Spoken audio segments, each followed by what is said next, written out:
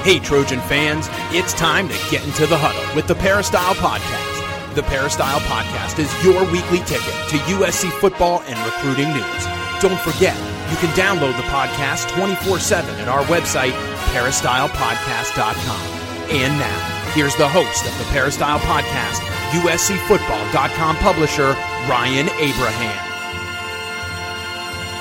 Hello, Trojan fans, and welcome to the Peristyle Podcast on a Monday. Hope everyone had a wonderful weekend and ready to start talking about USC Trojan football again. The Trojans had their first scrimmage in the Coliseum over the weekend, and we're going to talk about that with the coach, Harvey Hyde. You can follow him on Twitter at Coach Harvey Hyde, or go to his website, harveyhyde.com. If you have any questions or comments for our little show, you can email us, podcast at uscfootball.com, or call or text us at 424-254-9141. And if you have the Apple Podcasting app on any of your Apple devices, please follow the Peristyle Podcast. Leave us a 5-star rating and a review. Any comments, feedback, suggestions you have for the show, we love it there. But leave us those 5 stars.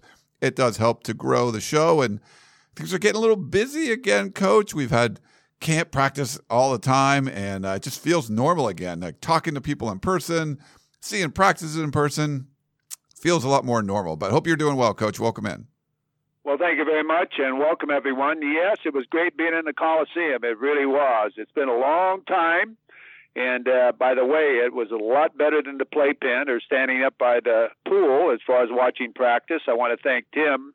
Tim gave us a nice front row seat there, and it was covered and shady and nice, so it was nice to spread out and say hello to everybody, as you mentioned, Ryan, and watch a spirited, quick practice. They moved along quickly. It started about 1:50, and then again at 3:30, blew the whistle 3 times, and the horn went off 3 times, and it was over. And they cleared us out of the stadium, and we were gone. But it was an exciting day, and I don't know where you want to start, but let's talk about USC Trojan football. For sure, Coach. We're going to talk all about the scrimmage. Just want to let people know about our sponsor, Trader Joe's. They've been great to us the last couple of years. Make sure you go to traderjoes.com for all the updates on what's going on there. And if you're going to do any kind of tailgating stuff, you can go to the Trader Joe's over at the USC Village. Check it out there. I've been kind of in a Pinot Noir mood lately, Coach. So I want people, if you want to go try the Cotillion, it's about $10 a bottle. I love that one. And there's also just the Trader Joe's Reserve Pinot Noir is also about $10. So really reasonable price wines if you want to bring something home and have it with dinner or whatever. Some good stuff there. So go check those out if you get a chance. And are you a big wine guy, Coach, or not really? No, not really. But yeah, I know people that are fine wine people and drinkers. My daughters love wine, so we always celebrate wine before we can go to dinner, or even at dinner have a glass of wine. But I don't have it; they do. Oh yeah, I don't know. I've just been on a Pinot Noir kick lately. I like those stuff. But yeah, make sure you guys go check those out. But Coach, wanted to pick your brain a little bit about what went on. So if people don't know, the scrimmage was on Saturday. The NCAA changed some of the rules. You're only allowed 2 scrimmages now in the fall. They used to have 3. And this one, USC did a little bit differently. We saw Keaton Slovis in like 2 series. Some of the veteran players weren't participating. Guys like Drake Jackson, he's missed the first few practices. He's still not acclimated yet, so he's not allowed to put on full pads at this point, only shoulder pads. So the next scrimmage, he'll be able to fully participate. Didn't see a lot of Drake London. It was mostly the young guys kind of going at it for the first scrimmage. So just maybe we'll start with that, Coach. Philosophically, did you like the way that was constructed? Well, first of all, the philosophy of only having 2 scrimmages, I don't like that at all. I think the body has to be conditioned to contact. I think kids have got to get used to hitting a moving target and learning how to protect themselves when they tackle and do all the things that are necessary to do under full speed. And the only way you learn how to play the game of football and play it safely and follow the rules and regulations is a scrimmage and do it in a game-type situation. So I don't like that rule as far as only 2 scrimmages before your first football game. I don't like that. But you got to go along with the rules and regulations that are made, and all universities are following that, so you really can't do much about that. But as far as USC scrimmage on Saturday, they did rotate around a lot as far as different type of things they did. As far as Slovis, as you mentioned, only went the first 2 series, and I think they're really concerned, and this is just my personal opinion, as far as a chance of him becoming injured. I don't see how he can be ready to play and be confident with his offensive line and running game and so on unless he scrimmages and learn to throw through the seams of the big lineman and when he gets flushed out of the pocket, be able to run so far and learn to slide, know where the first down markers are so you can run for that first down, and the different things that it takes to mature and become a great quarterback. But I think he only went 2 series, I believe, because they were worried about they didn't know what to expect from the offensive line, what type of blocking they were going to have, and obviously the offensive line, did not hold up very well. The defense went after him, and there was a lot of sacks, and it really did mess up their passing game a lot because they ended up throwing, I would say, 10 to 15 fades the entire practice. Just every time they'd drop back and throw the fade, throw the fade, throw the fade. And eventually you're going to hit some. And I think they threw 3 fades and got 3 touchdowns, I think, between Dart and Moss. And that was it. I mean, I really didn't see the offense really drive the football, if you know what I'm talking about. Be consistent, be able to drive the football, to win a football game. I didn't see them throw post routes, corner routes. I didn't see them throw outright routes, comeback routes. And maybe that wasn't in what they're trying to do. Now, don't get me wrong. Maybe that's not what they're trying to do. I didn't see any really screen passes or bubble screens or any of that type of stuff. Maybe that wasn't in their game plan, but you got to practice those things under full speed conditions. And we didn't see that. So I'm not quite sure why. But again, you saw some running game, but it wasn't a brilliant running game. A couple of the backs were out there injured. I was really impressed too with the young kid, that the running back that was out for track. Keenan Kristen. Yeah, Keenan Kristen. I thought he brought another type of element to the game with his speed. Because I saw one back, I don't want to use his name, break and get into the open. And normally if you have team speed, you're going to run between those guys and make it to the goal line. He didn't have the burst, but he certainly did run hard. So I don't see the running backs being still a running game. I don't. I see him as a pass blocker. I see them as a receiver. And I don't really see the running game being dominant in any way, because they don't have any series. And what I mean by that, Ryan, and you've heard me say this over and over and over and over, the backside end just crashes down, and he does not have to worry about any type of play coming back, any type of counter sweep or anything, because the quarterback doesn't roll out or hold him in any way. So, the defense is going to be superior. I just worry about the defense being able to learn to adjust to those things when they play other teams. So right now, that's what I saw on the offensive side of the football. Inconsistency, not the ability to drive down the football field with first down, second down, first down, a lot of first down passes that put them in difficult situations with 2nd and 10 and 3rd and 10. And then the fade route. It didn't show me a lot as far as the passing game was concerned at all. Offensive line got a long ways to go. Not that they aren't returners and so on, but basically every quarterback was flushed out of the pocket. Every quarterback was hurried on his passes, and the timing of the passing game was completely off, I feel. That's my opinion as far as the offensive side. I mean, I know you got to see some Jackson Dart and Miller Moss. I think through the first, 5-6 practices, Moss actually looked a little better. I think Dart probably looked a little better in the scrimmage. But like you said, both were running for their lives and kind of had to throw out of rhythm just because they were hurried.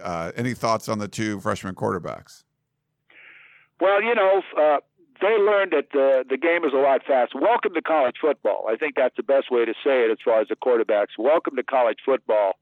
The game is so much faster when you're in practice and you're going through practice, and 7-on-7s and some drills, and you're not going to be hit and so on. It's a whole different thing than all of a sudden 11-on-11, and the guys on the defensive side of the football, you're the target. And unless that offensive line really does hold up, it throws your timing off. It throws your confidence off. And all of a sudden you're throwing over linemen that are 6'6", 6'5", arms up in the air, jumping up in the air, batting balls down, what they did on Saturday. But I thought they were gamers. I thought they all worked. Both of them really tried hard and did what was necessary with what they were given. I mean, as far as running out of the pocket and try to make something happen. But I think they've definitely been told not to run for some reason, because they could run for first down at times, and they never attempted to do that. They continually threw the football. I'm hoping that's why they're not running.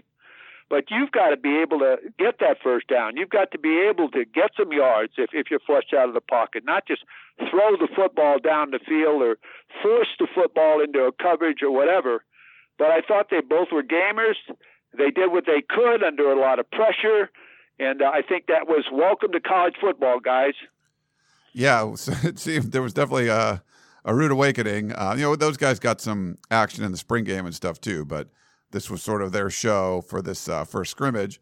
You talk about the defense being superior at this point. I think ever since the full pads practice, the defense has been doing better, which makes sense. They're able to go out there and do some things. Any other thoughts on what you saw on the defense?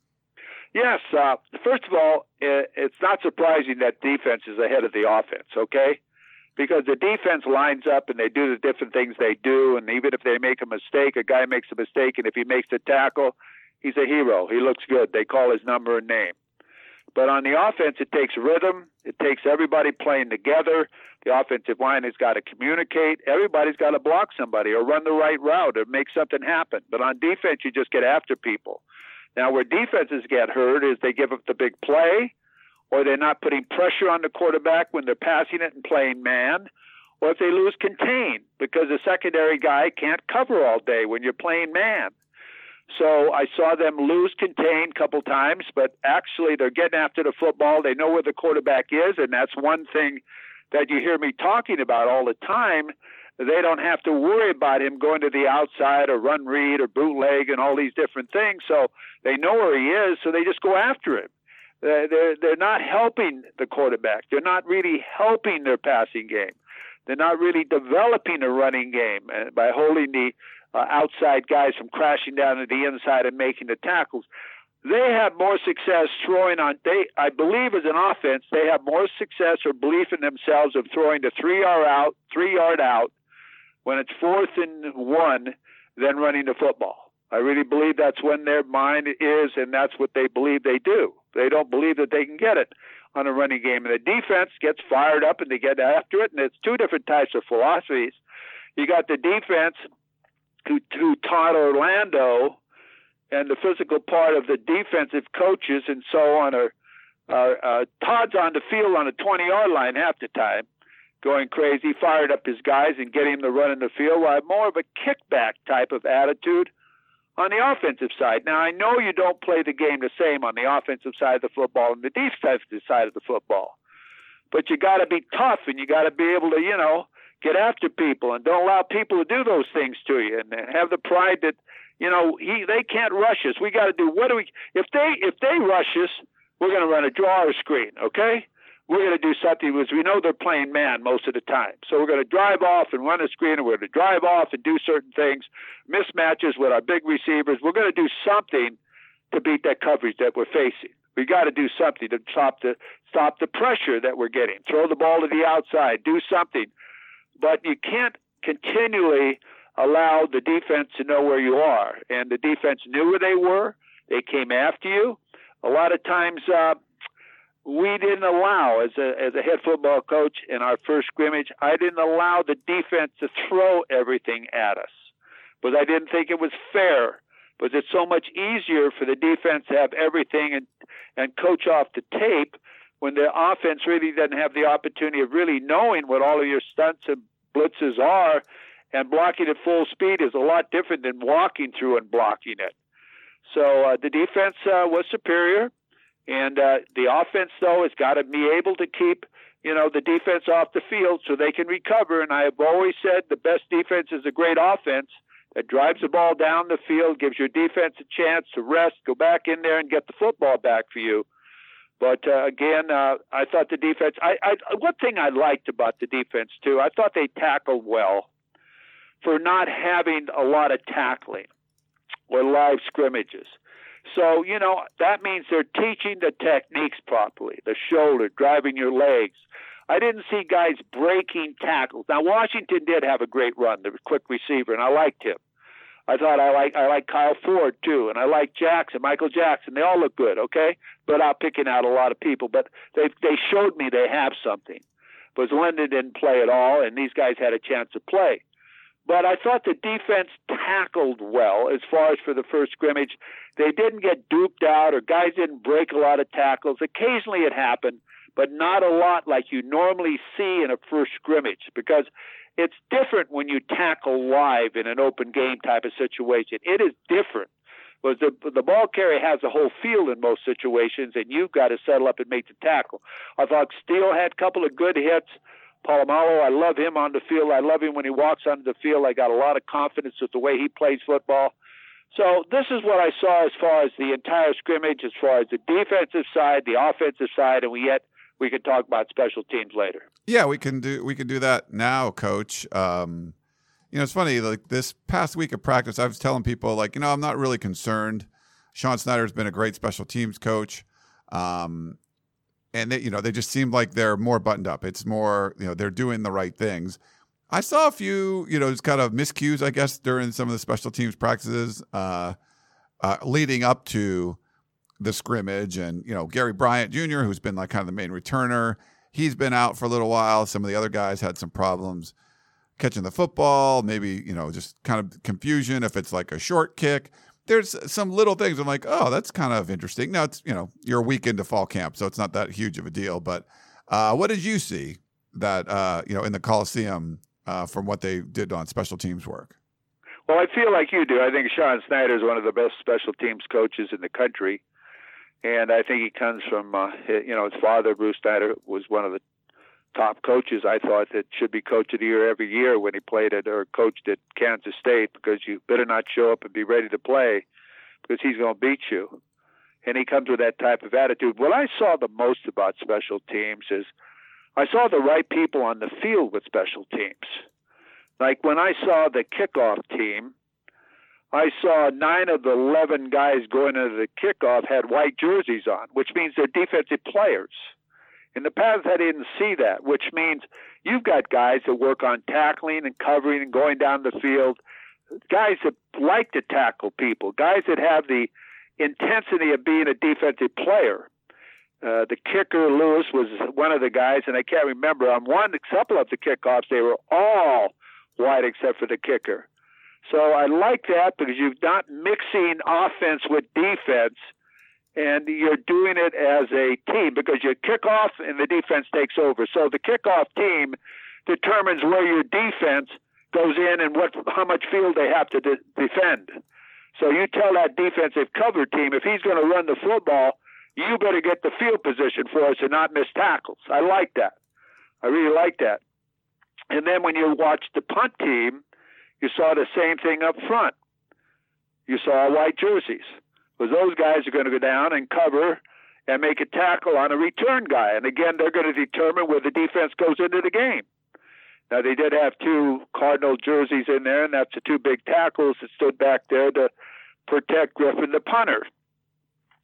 Now, your comment as far as the receivers juggling the ball around and so on, Griffin kicks the ball at a very difficult way of feeling the football. He'll boom it and spin it, and he'll put the backspin on it as far as at times, and it's very difficult for these kickers to judge it properly and make that catch. So if they can catch his punts, they'll be able to catch anybody's punts. That's the way I feel on that. And then again, when you look at the PAT and field goal, all Cardinal jerseys. I like that because you got your field goal team on the field. And if you need to go for a field goal, they're there. You might have to send a kicker out and a holder out, maybe 1 or 2 upbacks, just a couple of tight ends, but you got your guys there. You don't have to run 11 guys onto the field. And you line up and you kick the extra point or you kick the field goal. So those are the things I liked what I saw with special teams. And they worked on special teams a lot, so they got a lot of reps and a lot of turns, and those are the things I noticed the most. Oh, that's a good observations there, Coach. Yeah, we felt like sometimes before you're like, why is that guy on this coverage team, and why is he over there? And so so I think that's like I said, just things seemed a little bit more buttoned up with Sean Snyder. So they were, I think, the most efficient special teams unit in the country last year, and they were one of the worst in the years prior. So I'm not too worried about special teams. I think they're going to be good for USC. You'll make some big plays, but you won't give up as many big plays as we saw. Some of the disaster plays USC special teams were sort of known for the last couple of years, like, sending two guys on the field with the same jersey number on the very first play of the season. So stuff like that you don't want to see. All right, Coach. Well, why don't we take a quick break and we'll come. Oh, no, actually, one more thing before we move on and take a break. Then we'll answer questions.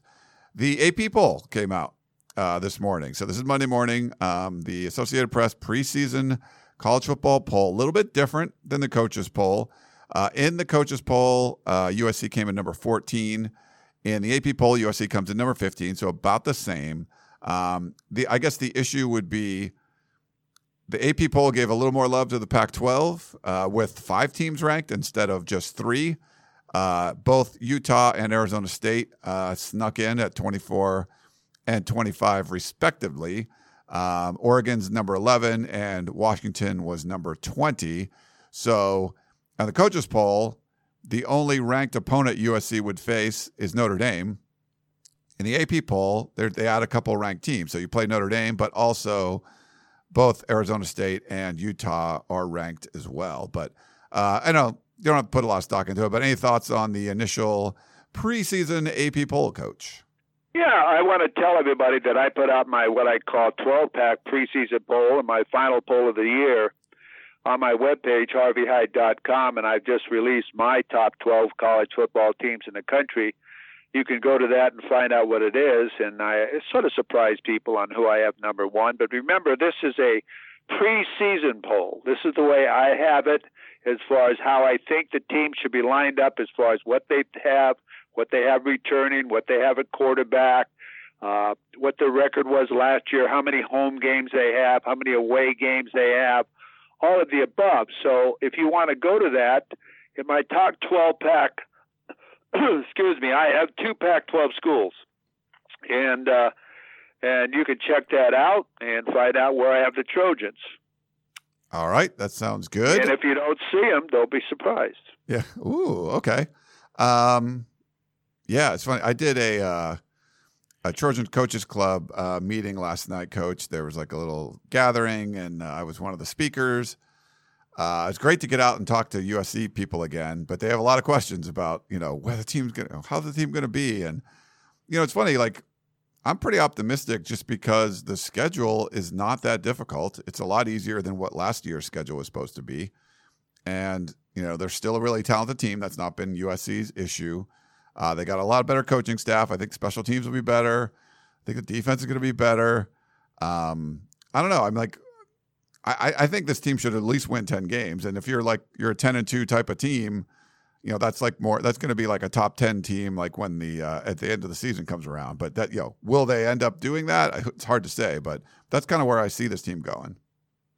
Well, it's not that they don't have the players, okay? Sure, they're light at some positions as far as they don't have the 4- and 5-star offensive linemen. We all know that, okay? But they have players at USC. Look at the recruiting classes and where they're ranked in the country, okay? It's just whether you give these young players an opportunity to do what they do the best and put them in a position to win, okay?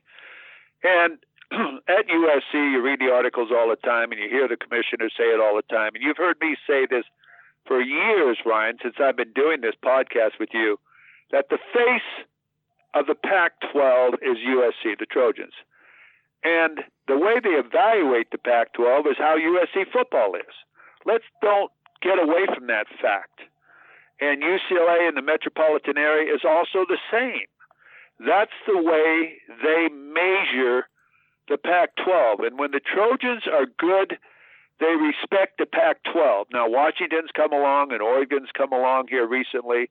UCLA has not been there to give the respect that's necessary.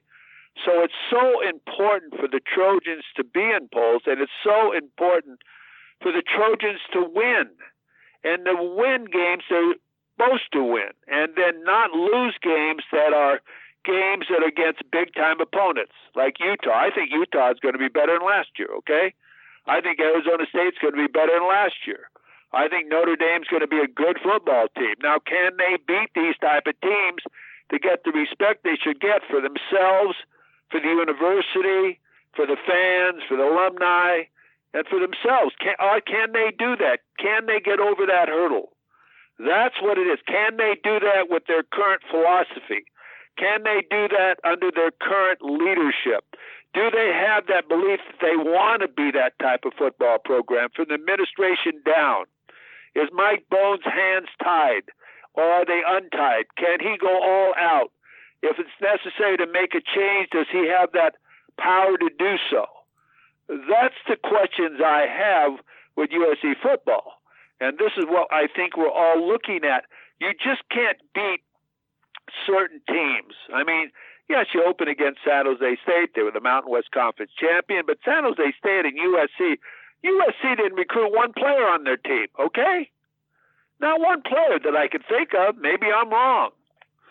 Stanford's not a great team this year. They've been going downhill. You got to be able to beat Stanford. You got to be able to beat Arizona and some of these other schools because you're USC. And until you're USC, then you're not going to have the respect you're supposed to have among the nation and the whole nation for the Pac-12. Yeah, I agree with you, Coach. That's why I just kind of really excited for this season because it's all set up. This is no excuses. This is an easy schedule. You're going to have the most talented team in every game except the Notre Dame game probably. Just win. Just win games. That's all you got to do. If you can't win games, you got a better support staff. You got a better coaching staff around you. You got everything you could possibly want. Now just win. And so I think this is the first time we're going to just get a no excuse year. So we will see, Coach. Well, we got some questions, so we're going to get some more of your opinions. Let's take a break and we'll come back and answer those back in a minute.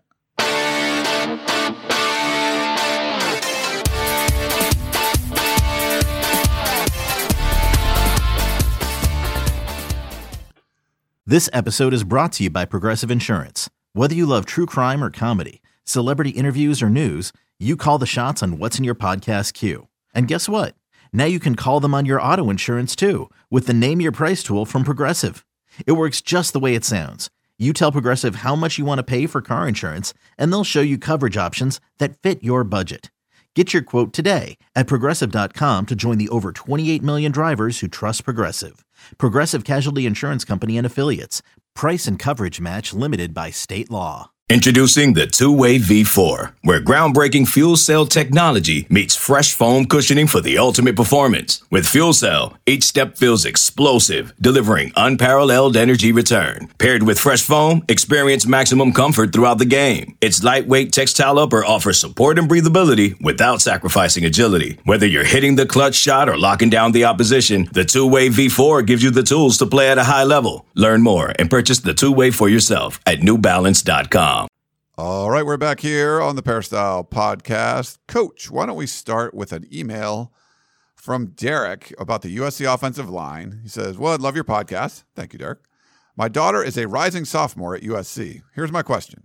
Each of the last two NFL drafts saw a USC offensive lineman going in the first round, Austin Jackson in 20 and Elijah Vera Tucker in 21. Do you see anyone on the current roster that could keep this string of first-round USC offensive linemen going?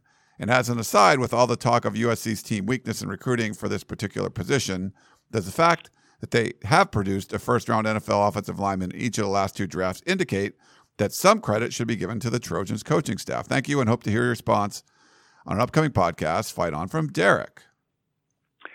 Well, no, I don't think there's a first-round draft choice with the offensive line currently right now. I think there's some players that have gotten notice as far as with the preseason magazines, guys that have started for 2 or 3 years.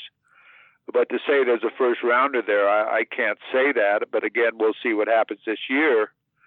I think they have an offensive line that has played together, 4 starters for a long period of time, and they're trying to find that extra player now who will play that left tackle. And I tell you, you can't, I think they're about as good as they can get because they played football for so long together that they normally mature, these guys, and they're who they are. And now they just have to decide and coach them up and get them angry and knock somebody off the football, and that's who it is. And you don't see any really young players coming in and challenging any of the starters that are returning. I think a couple of the kids out there have done a good job as far as hustling around, but there isn't any threats that are young players that are going to knock out one of the returners. I don't see that at all, and maybe I'm looking at it wrong, Ryan. You can look at it differently.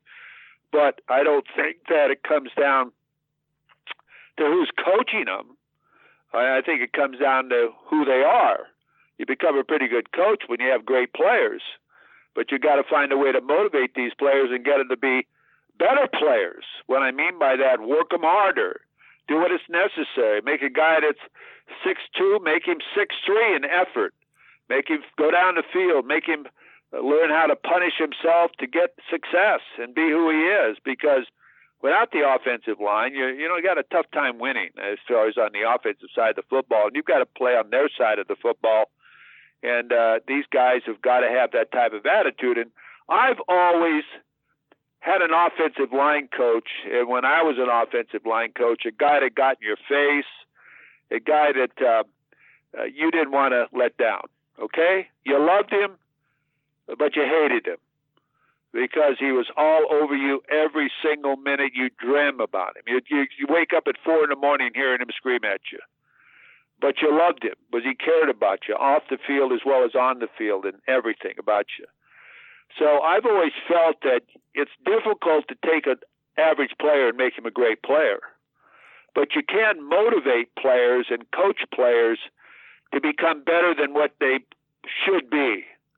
And sometimes you need to do that and have that type of coach at USC. Like in the past, I can talk to you about Davis, the offensive line coach that was there with Pete Carroll, the type of attitude and the type of line coach he was. Hudson Houck, the great coach he was and went into the NFL, and the great offensive linemen he had. People wanted to come and play at USC because they got great coaching. That's why. And if they played at USC, they had a chance of playing the NFL and be a first-round draft choice. So Ron Yeris, I can go on, Brad and Buddy. I mean, let's go through the history of offensive linemen at USC. It's there. But you've got to take what you have, and what you have is all you got. So if I'm the offensive line coach, I'm going to sit in the room and say, hey, guys, you're the guys, okay? Don't look around. There isn't anybody coming in this room. We're all here. And everybody's talking about us. Now, what do you want them to say about us? Should we go out there and get it done? Do our very best so that we can come back in and say, screw you, because we did our very best and we're not any better than this, but we're going to give it hell? And this is the way I talk to these guys. And I'm not saying Clay doesn't talk like this with these guys, but you gotta make them love you and play for you. Guys have got to want to play for you as an assistant coach and a head football coach. They want to win for you. They don't want to let you down because they know you're getting criticized at the same time. So, this is what I see. And again, I don't see any first-round draft choices here. But you can sure motivate them to get them ready to play, and that's what you got to do. Yeah, I would agree with you, Coach. The only thing, there's a bunch of veteran guys that like I don't think of Jalen McKenzie or Andrew Voorhees. Like they can be effective players in college. Maybe they'll be NFL guys. I don't see them as being first-round draft picks. But there's a couple of young guys that have upside that maybe a Cortland Ford or maybe a Jonah Monheim, who's been basically taking over left tackle for the last week. First team left tackle for USC. Great kid, fun to talk to. Or a Casey Collier. Some of those guys could potentially be one down the road. But as of now, I've not seen anyone out there that's a first round offensive lineman. No, Monheim, now let me tell you, he was a good catch. I've talked to Pac-12 coaches, and they told me he was the best lineman they got when they recruited him and signed him. They all wanted him. So he's a player. So, when I'm looking at this right now, he's going to be starting at left tackle, okay? I really believe that. And down the road, I wouldn't be a bit surprised to see him go to the right side, play the right tackle, and have Ford play the left tackle. Yeah. We'll see. But he's been playing a lot of left tackle lately, so we'll follow him along. I put up an interview with him up on USCFootball.com if you want to go check that out. Before I mention that, too, we're actually doing, if you're listening to us on Monday, we're doing a free VIP day. So if you're not a VIP member, you can get all the access to USCFootball.com premium content for free all day Monday. So check it out. And then we're also doing a deal like 75% off an annual membership. So definitely jump in there and get that if you're not a member already. All right, we have a question. You mentioned Taj Washington earlier, Coach, the speedster that transferred from Memphis. We have a question about him. Hey, Ryan, Curtis from Moreno Valley. Me and you usually don't agree on everything, and that helps the show to be better, in my opinion. But in this specific instance, I agree with you 100%. Taj Washington, Peristyle, look at this man's highlights from last year at Memphis. He's coming in as a sophomore, so we at least got him 2 years. And he is deadly. Remember Adoree Jackson, who could take a screen pass and go the distance? Same thing here. He returns kicks and punts, and he has really good hands as a receiver. Runs good routes. I don't know how you're going to cover a guy like that with Drake London, the other receivers we had, and a running back in drop 8 and drop 7 coverages. We got to beat it. Curtis from Moreno Valley. Well, Curtis, I want to tell you, I don't know where you're watching practice from. I haven't figured it out yet. I got to look around. Ryan, you and I have to look around, okay? We got to find Curtis somewhere, yeah. Yeah, somehow Curtis is sitting somewhere in a tree, somewhere that they haven't found him. But he's been looking at the same thing that I've been looking at. This kid is an explosive type of player.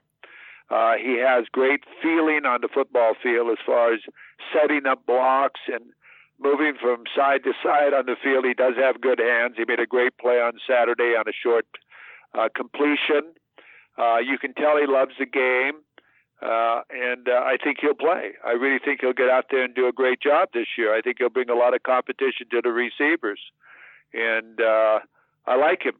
I like him as a punt returner, kickoff returner, because he brings that burst. And I've been able to watch him, and I think he sets up his blocks well as far as when he is returning a kickoff and returning a punt. Because part of returning or getting big punt returns and kickoff returns is to hit the seam and set up the blocks. You've got to hit the seam and set up the blocks that are down in front of you down the field. And I think he does a great job there. So I agree with you on Washington. I think he's going to be a highlight. I think it was worth taking him, and we'll see what happens with him and how they use him. Yeah, and typically when we're watching the kickoff returns, Coach, you're seeing sort of like a partner along with it. Sometimes it's a running back, like a receiver doing the returns, like Gary Bryant or, like we mentioned, Taj Washington, maybe someone like Keaton Kristen up ahead of them. But they'll pair it up. Sometimes it's like Michael Jackson Jr., but yeah, so that's like the pair of them. If the other one's like the alternate kick returner, but usually they'll be like the lead blocker, kind of lead you through the gauntlet there. And you're right, that returner's got to set up those blocks, and they have to work really closely with that man next to them. No, I agree. You set up a good punt returner and a good kickoff returner is the one that sets up the blocks for the blockers in front of them. Because they see the field, the entire field, and they, by making a move here or there, it determines what the defensive player is going to do, and the offensive player that doesn't look back, he just blocks the guy that's in front of him. So, yeah, I think he does a good job at that. Those other guys too, Kristen and them can do a good job too, but you got to have burners back there with good hands. Burners and guys that are smart to know when to fair catch it and when not to fair catch it. And also when to not, run out of the end zone and do stupid things that cause yourself poor field position. Yeah. We got an email from Jay about black bras. Maybe not what you're thinking, but he says, love the show. Been listening since 2010. Thanks, Jay.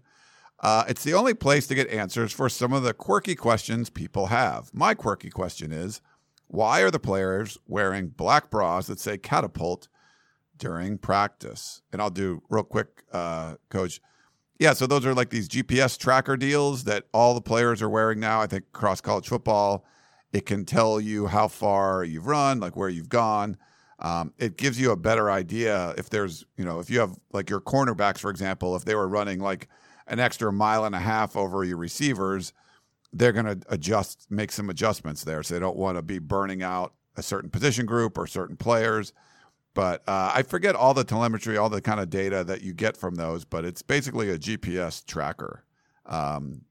Fairly, the last several years, I think we've seen these around, Coach. Well, I don't know about all that stuff, okay? If you're a football player, you don't care how far you have to run. You got to cover your guy. If they throw 4 streaks your way or 4 fades your way, you got to go cover him, okay? And I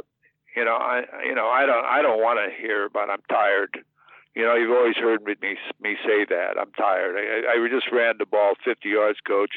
You better take me out. My goodness. I mean, no, I'm a guy that doesn't even don't even look at me at the sideline. Just keep playing football. And I'll notice if you're tired. I can recognize when you're tired and you're playing and all of this and that. But, you find all these new scientific things that are going on. And if it gives the player a better attitude and he feels like he's in better shape or he's running farther than the other guy's running or whatever, that's fine. I mean, but to me, that stuff doesn't make a football player. That's somebody that's trying to wear a watch out there. All right. We have one more voicemail and then a few more emails, but let's play you this one, Coach. Here you go. Hey, guys. This is Evan from Tempe. I was thinking about something Ryan said like about a week ago about the UCLA-LSU game. There was a question from a caller about that, and Ryan was saying that USC wants UCLA to win that game. And I just kind of want to know, I get the whole back-to-pack thing, but how important would that really be? Like, because if UCLA wins that game, it obviously makes the conference look a little bit better as a whole. It does a lot better for UCLA than it does for USC. It makes them look much better than the other team, obviously. And Harvey Hyde, I remember a while back, said every time USC isn't playing to their potential, that just gives another Pac-12 team the chance to run up on them. And so wouldn't that be a textbook example of what would happen here if UCLA beat LSU? Wouldn't that, it would make the conference as a whole look better, but it would make UCLA look way better than anybody. And wouldn't that have some kind of negative effects on USC? I'm not saying that recruits are definitely going to go to UCLA just because of one game. I know that's not really how it works. But, I mean, no one's going to be more interested in USC just because UCLA beat LSU. So I don't really think that it would really do USC really much at all if UCLA beat LSU, you consider what it does for the opponent. So I just want to know what's your thoughts on that. I'm just not a very big back-to-pack person, and I just want to see if that's really what the philosophy should be. So thank you, guys. Hey, Evan. Well, thank you. I really think. Excuse me, Ryan. Go you ahead. Want to answer that? Well, the address of me first. I'll just go real quick and then get you. Evan. I would say this isn't really about a back-to-pack thing, but of course, it's going to help UCLA more than anybody. You beat LSU. That's going to be a big deal. UCLA gets Hawaii in week 0, so they'll get a tune-up game in the Rose Bowl before LSU comes and plays their very first game. Chip Kelly's not been good early in the season, so this is going to be a big difference. If they can turn things around, those would be their first, out-of-conference wins for the Chip Kelly era. Certainly helps UCLA. Like you said, it doesn't matter for recruiting. Like a bunch of recruits aren't going to switch from USC to UCLA because UCLA beats LSU. The good thing is USC and UCLA play at the end of the season. You'd rather have UCLA be better, but just for the Pac-12 in general and for USC in general, if you are kind of trying to sniff the college football playoff, if it's USC or Oregon, whoever it is from the conference, if Oregon goes to Ohio State and loses, and then Washington goes to Michigan and loses, and UCLA loses to LSU at home, I don't think the Pac-12, even an undefeated team, would make the playoff. Like you have to win some of those out-of-conference games, and that's a winnable one because LSU had a lot of turmoil last year, and UCLA gets them at home. Like the two high-profile ones from the Big Ten that were going to be in the Pacific Northwest in 2020 Well, those didn't happen. Now they're happening in 2021, and they're happening in the Midwest. So I don't think most USC fans are probably like rooting for UCLA to beat LSU, especially with Coach Orgeron there. They like, a lot of the fans love Coach O. But I would say in general, yeah, it helps everyone. It will certainly help USC if they're going to be one of the contenders for the Pac-12 championship, and if they are, potentially a college football playoff. USC schedule is pretty easy. If they somehow beat Notre Dame, you would rather have UCLA, beating UCLA with a win over LSU than not. So I would still stick by that. But any thoughts from you, Coach? Yeah, well, I sort of agree with everything you're saying. First of all, you want all of your league schools to do well in non-conference games. You want to be able to have UCLA beat LSU. You want to have Washington, beat Michigan. You want to have Oregon beat Ohio State. You want that. It builds up your conference. And then you as USC have got to beat those people. Then that brings your conference back up to where you're supposed to bring, and it brings you back up to who you're supposed to be, the dominant team. These teams have beaten people, and now they play us, and we beat them. So that moves us up in the ranking, and that brings us back to be the type of conference that we can brag about who we played non-conference and who we beat. And, there's a day that we used to beat those people. Now, LSU, Ed Orgeron is a good guy and everything, but he's got great players, but he's had some changes in his coaching staff. Last year wasn't a really good year for him. A lot of pressure, a lot of things going on. This is a huge game for him. He's got a lot of pressure on him down there. They want national championships at LSU. UCLA here is a better football team, I think, than what people think they are. I think it'll be a good football game, and I look forward to watching that game, as I do all college football games. But again, when you look at the big picture, you want your conference to be successful. You root for all your conference teams. You don't hate them until you play them. But you want them to win all the games they can until you play them. And then you got to beat them. Because every time you beat them and they come in with a pretty good football team that has a track record, that helps your program. And what I'm basically worried about is my program. I'm not going to talk about their program. Let them talk about their program. I'll talk about our program. And the way you talk about it is beating their ass. So, that's sort of, excuse my language on that, but that's the way I would talk to the kids. And I'd say, root for them, because we got a chance to play them later on and show them who we are. Good stuff there, Coach. We got an email from Don about NIL, name, image, and likeness. Ryan, are there any classes at USC that address all the issues regarding NIL? If not, shouldn't such a class be part of the curriculum of all the athletes? Taxes, contracts, moral clauses, conflicts regarding eligibility, etc. It's a good question, Don. I don't think there's like a class per se. I would love to see college classes, even just for general students. We don't have classes in high school and college. Usually they're teaching people how to like balance their checkbook. Not that people do that anymore, but just budget kind of things. Personal finance seems to be something that could be used for everybody. I feel like there's programs in there in USC that they're addressing some of the stuff, and there's companies out there trying to help with it. I don't know if there's a specific class though. I don't know if you've heard anything, Coach. Well, first of all, I take offense to you telling me I don't balance my checkbook. Okay. Oh. I balance all my checkbooks. I'm not on that quick deposit thing like all you flashes are. Okay. I'm old school. I want to handle my own money. I know what's in there then, and I take pride. And I'm just kidding you, Ryan. No, but I do balance my checkbook. I do that every year or every month. I don't know how many out there do that too, but you're right. My kids think I'm crazy and everybody else, but I guess I make extra work for myself. But as far as a course, there's a course on campus at USC. Jeff Fellinger teaches. I don't know if you've ever spoke at it. I have, Coach. Ryan. Yeah, he teaches a couple, but the sports business class, it's really good. Right, and I've spoken at it, and other people have spoken at it as far as your areas and so on. And I would think that, and it's loaded with football players, and it's a hell of a class. It really is. It's got like 200 people in the class, and it's common sense. It's a class like common sense, and I don't think we have enough courses in college about what common sense is. as far as your image, your networking, who you are, what you represent, what you should know about yourself and how to get ahead. See, it's a computer age. People don't even meet anybody anymore. I mean, they just all computer. I know my friend by computer. There's no more business lunches or the things the way it used to be, the networking and things that go on.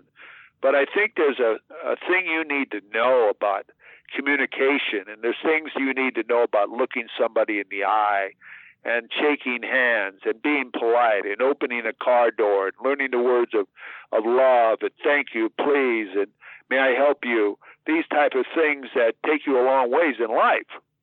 And I think that's what I was talking about when I spoke at his class. And I think this is a great area where if he could bring in speakers to let people know exactly what this is all about and why it's come about and how it can be used and how the money should be utilized that these players collect and how it can be enhance their careers in other areas with the sponsors and the whole thing. There should be classes, more common sense classes, as far as, like you said, how to balance a checkbook and how to run your life. Because a lot of the courses you take, you just take them and read them as a book. You listen to the lecture, but you're just trying to get an A or B or a C or whatever you want to get in them.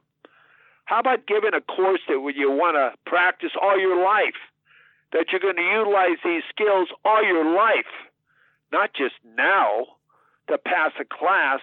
And those are the type of classes I think we're really lacking in our educational system. I agree with you, Coach. But yeah, Don, I believe USC has some programs in place, and everyone's still trying to figure this out now. But they definitely have gone into this trying to be proactive from the very beginning. Let's go. We have a question from Coates. Now, he didn't want me to read this, but it's just more of a general topic he wanted me to have you discuss. It's about, he says, is Gamble Mania the Pac-12's future? And he's feeling that this is, gambling is a huge piece of the college football puzzle going forward, if there's going to be like a super league. And he felt that there's maybe a coincidence that the commissioner of the Pac-12 is someone that came from Vegas and from the MGM. Is this something, do you see, Coach, where USC football and college football in general is going to be embracing all things gambling? Will Las Vegas be a bigger part of this? We know it's going to be involved in the championship games, and who knows, future media days might be there. They might even move the Pac-12 headquarters there. They're certainly going to move them when they get a chance to. George Kliavkoff is not going to be paying $8 million a year in rent like Larry Scott was. But Coates wants to know, do you think that's going to fly? Do you think that's the direction that college football and USC football should be going? Well, college football, the people have been betting on college football for years. I don't even know how many years, as long as you've been playing it. In the old days, they probably bet a horse. I'll bet you your horse against my horse or whatever. But it's, every day, every week, you can get the lines of all of the games almost through the entire year right now already and make your bets. And the NFL has seen that, and the NFL has decided, why should Las Vegas make all of the money? So we're going to get involved. So you see the NFL buying companies and merging with people so that they can do their fantasy footballs and all these other things they're doing and getting a proportion of the money. So, that's part of it. The millions and billions of dollars that are gambled in sporting events. Will college football get involved and merge possibly a conference with a casino or somebody like that, like the NFL has done? Maybe eventually. I'd never say no. I would never say no, because everything's so much money now. Everything's money, that it might be ruining the game of football or college and everything else, but everybody's getting rich over it. So, no, I would never say no. I would say possibly there'll be some way it comes up in the Pac-12 and the other conferences are part of some type of gaming institution where they get a percentage of games that are played or bet on in their conference. How that works, I'll never know, but they'll figure it out. Yeah, we'll see. It's definitely changing, and Vegas is becoming more and more embraced by the mainstream sporting world. So it would make sense if college football goes there too. But how deep will it go? It's hard to say. We got one last one from Troy Trojan. He says, I remember a couple of years ago, he was talking to me, Ryan, you brought up the idea that USC should at least threaten to go independent to better itself financially. And you have periodically been bringing it up since then. When you made that suggestion public, I felt the conference should have taken that as a warning to get their financial act together to make the crown jewel happy. I also vividly remember the reaction from the Pac-12 community, your writing peers and fans suggesting this was crazy and that USC is no longer relevant to demand this. Even when John Wilner was the OG of the Pac-12 writers, suggests the importance of USC. When he does that, his comment section is flooded with how ridiculous this idea is. They wrote that the Pac-12 can thrive with or without USC. Well, they're not laughing today. If you think about it, USC's decision to go or stay in the Pac-12 could impact college athletic programs west of Texas for the next 30 years. Literally, jobs, budgets, relevance is tied to Heritage Hall's decision. Now, after all that has gone on over the last 2 weeks, is the Pac-12 community now understanding SC's importance to their existence? I mean, facing the possibility of Oregon versus Montana for the Big Sky Championship would humble any man, right? Or are they still in denial? Thoughts, Troy? I'll give a few thoughts and get yours, Coach. Yeah, Troy, I think people do realize that now. When I posted stuff like that, John Wilner did, I get a lot of tweets of USC's only won one Pac-12 championship in the last 10 years, and they're not relevant anymore. It doesn't matter. Well, what Texas and Oklahoma leaving does, because I forget the stat is, but I think Nebraska and Texas have like the same amount of Big 12 championships in the last like 20 years. And Nebraska hasn't been in the Big 12 for a long time. That doesn't matter. It's still the brand. And what I've been saying and telling people is the Big 12 didn't matter. Texas and Oklahoma mattered. Everyone else that's left there, they needed Texas and Oklahoma. They don't want to admit it. They don't want to say that we need Texas there. We need Oklahoma there. We hate them. We're Oklahoma State. We hate Oklahoma. Well, guess what? You needed them there. Oregon State needs Oregon to be relevant. The rest of the Pac-12 needs USC to be relevant. And you could mix and match. You could try to dice up the Pac-12 and make it pieces of it enticing for other conferences like the Big Ten. And there's a lot of options you could do. It could be simple, like one school. If you took one school, it would be USC. If you did two schools, like let's do the LA schools, USC and UCLA, USC's involved. If you did the California schools, USC's involved. If you said, we're going to do the bigger brands, Oregon, Washington, USC, and like Colorado because of the Denver market, USC's involved in that. There's no way you're going to take a piece of the Pac-12 and have it not involve USC. So to answer your question, Troy, yeah, I think people are realizing that much more now than what it was said before. The analogy I use is for the Lakers, Frank Vogel doesn't matter. LeBron James matters. You can get rid of your coach and get another coach, and LeBron's won championships with a lot of coaches, but LeBron's the key. He's the draw. USC's the draw. So that's my thoughts on this. I got a question at the event last night. I think USC's positioned extremely well because they are the big brand. They can stay in the Pac-12 and get a better deal. They can go to another conference and get a better deal. They could explore going independent and get a better deal. But they are in a power position and actually have an athletic director that's willing to take advantage of it. The previous, Pat Hayden went along with Larry Scott's parity model. He was fine with making the same amount of money as Oregon State, not even considering like cost of living adjustments. That's gone. Those days are gone. USC will not be, hey, we're okay with making the same thing that Washington State does. No more of that. So whatever happens, I think it's going to be better for USC, but will it be amazing? Like it could be. It just depends on what USC does. But USC is definitely going to get a better deal, and they're going to be shown, hey, we're a power player in the conference, where that hasn't been the case for the last 15 years.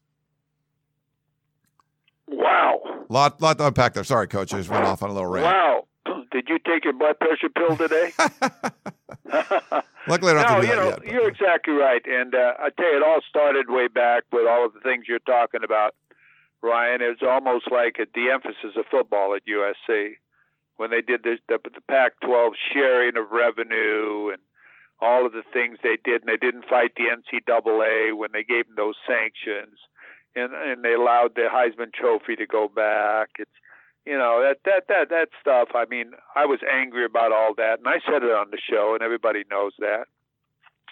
And the other schools in the Pac-12, they didn't do anything for USC or Larry Scott to come up and fight it or unite and try to help USC. No, they looked at it as an opportunity, a way of getting even with USC and catching up with USC because they couldn't beat them.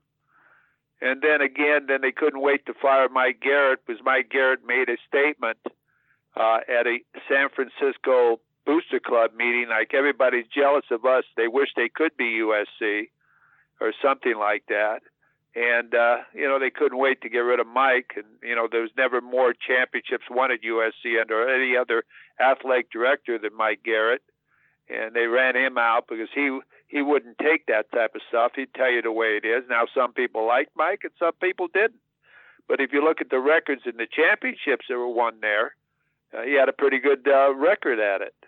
And he's a Trojan, and he knew what the tradition was of USC. So, it all started with lack of leadership. And now, do they have the leadership now that they want to bring back that type of program? And I said that earlier. Do they want to be USC of the past? Do they want to do that? I don't know. I've never heard Carol Folt say that. I've never heard her say, we want to be USC of the past. We want to play Ohio State, Alabama, Texas as our non-conference games every year. I want to hear her say that. That's what I want to hear. But I don't hear that, and I'm not sure Mike Bohn can say that.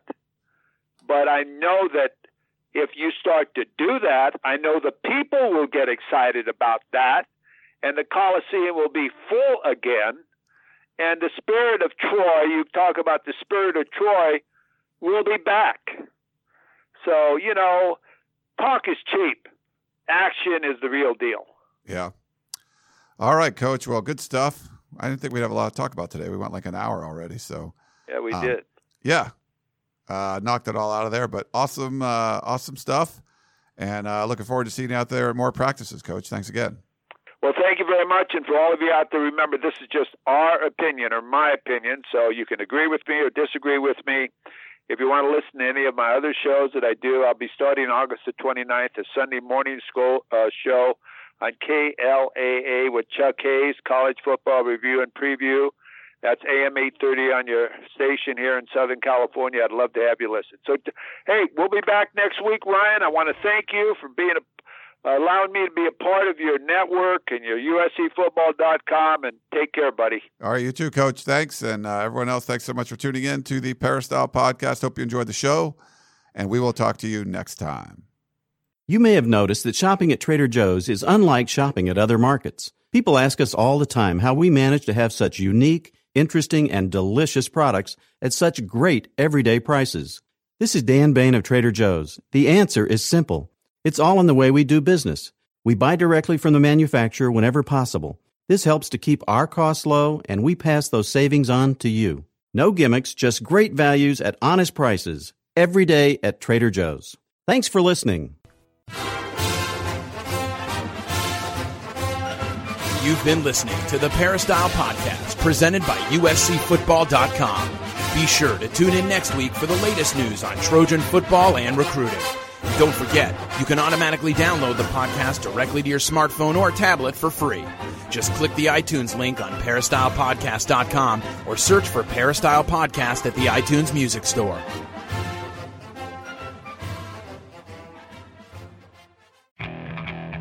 Okay, picture this. It's Friday afternoon when a thought hits you. I can waste another weekend doing the same old whatever, or I can conquer it. I can hop into my all-new Hyundai Santa Fe and hit the road. Any road. The steeper, the better. Because my all-new Santa Fe is available with H-Track all-wheel drive, so I can hit the trail without a worry in the world. Heck, with 3 rows and best-in-class rear cargo space, I can pack the whole family in with all our gear. We've got available dual wireless charging for our phones, so we'll never lose touch with civilization, and we won't lose touch with the primordial power of Mother Earth. So which is it? Waste the weekend or do something a little more epic? And conquer it in the all-new Hyundai Santa Fe. Visit HyundaiUSA.com or call 562-314-4603 for more details. Hyundai, there's joy in every journey.